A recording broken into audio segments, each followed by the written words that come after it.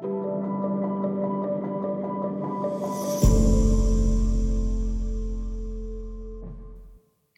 day once again from the studio here at Little Falls Christian Center.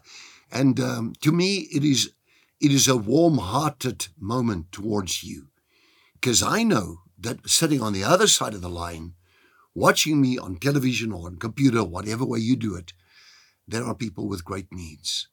And this really troubles me sometimes. Sometimes I have an overwhelming feeling of compassion towards people. And we deal in the ministry with so many that go through so many trials. This 1 Corinthians, 2 Corinthians, chapter 1 prayer of Paul, specifically noted in verse 11, from verse 9 to 11.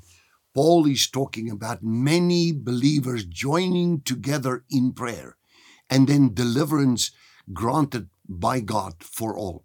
Now here at Little Falls Christian Center, we have Saturday morning prayer sessions, and I lead them mostly between 7:30 and 8:30. And in these prayer meetings, I can't tell you how many people come here on a Saturday morning just to come and pray before they go off to work or elsewhere.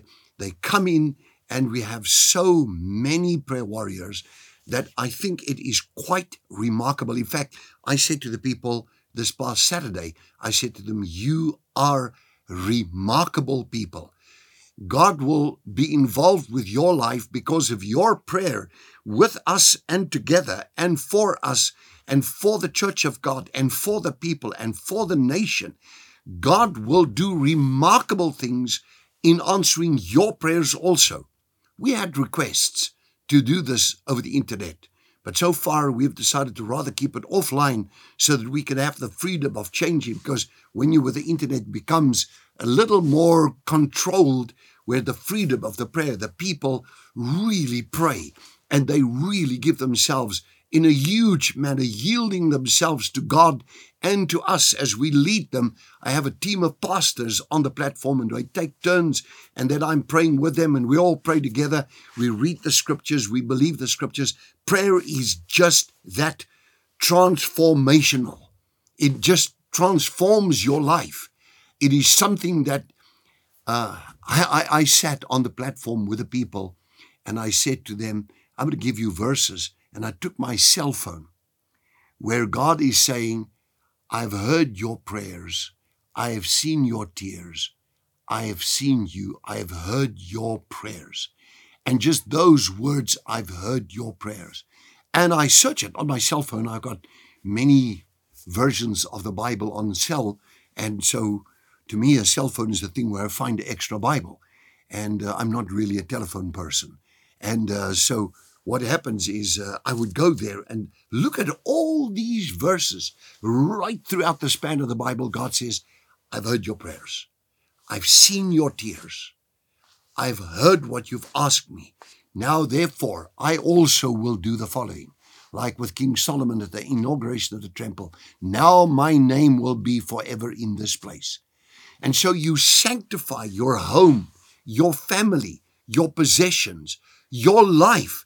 You, yourself, you give yourself to the Lord, and you unlock a dimension that is just remarkable.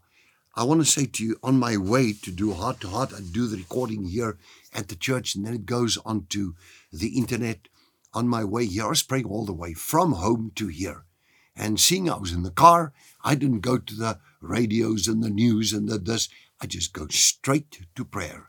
And I begin to have fellowship with the Lord and worship the Lord, and then begin to pray in the Spirit, pray with the understanding and say, Lord, here are a couple of requests.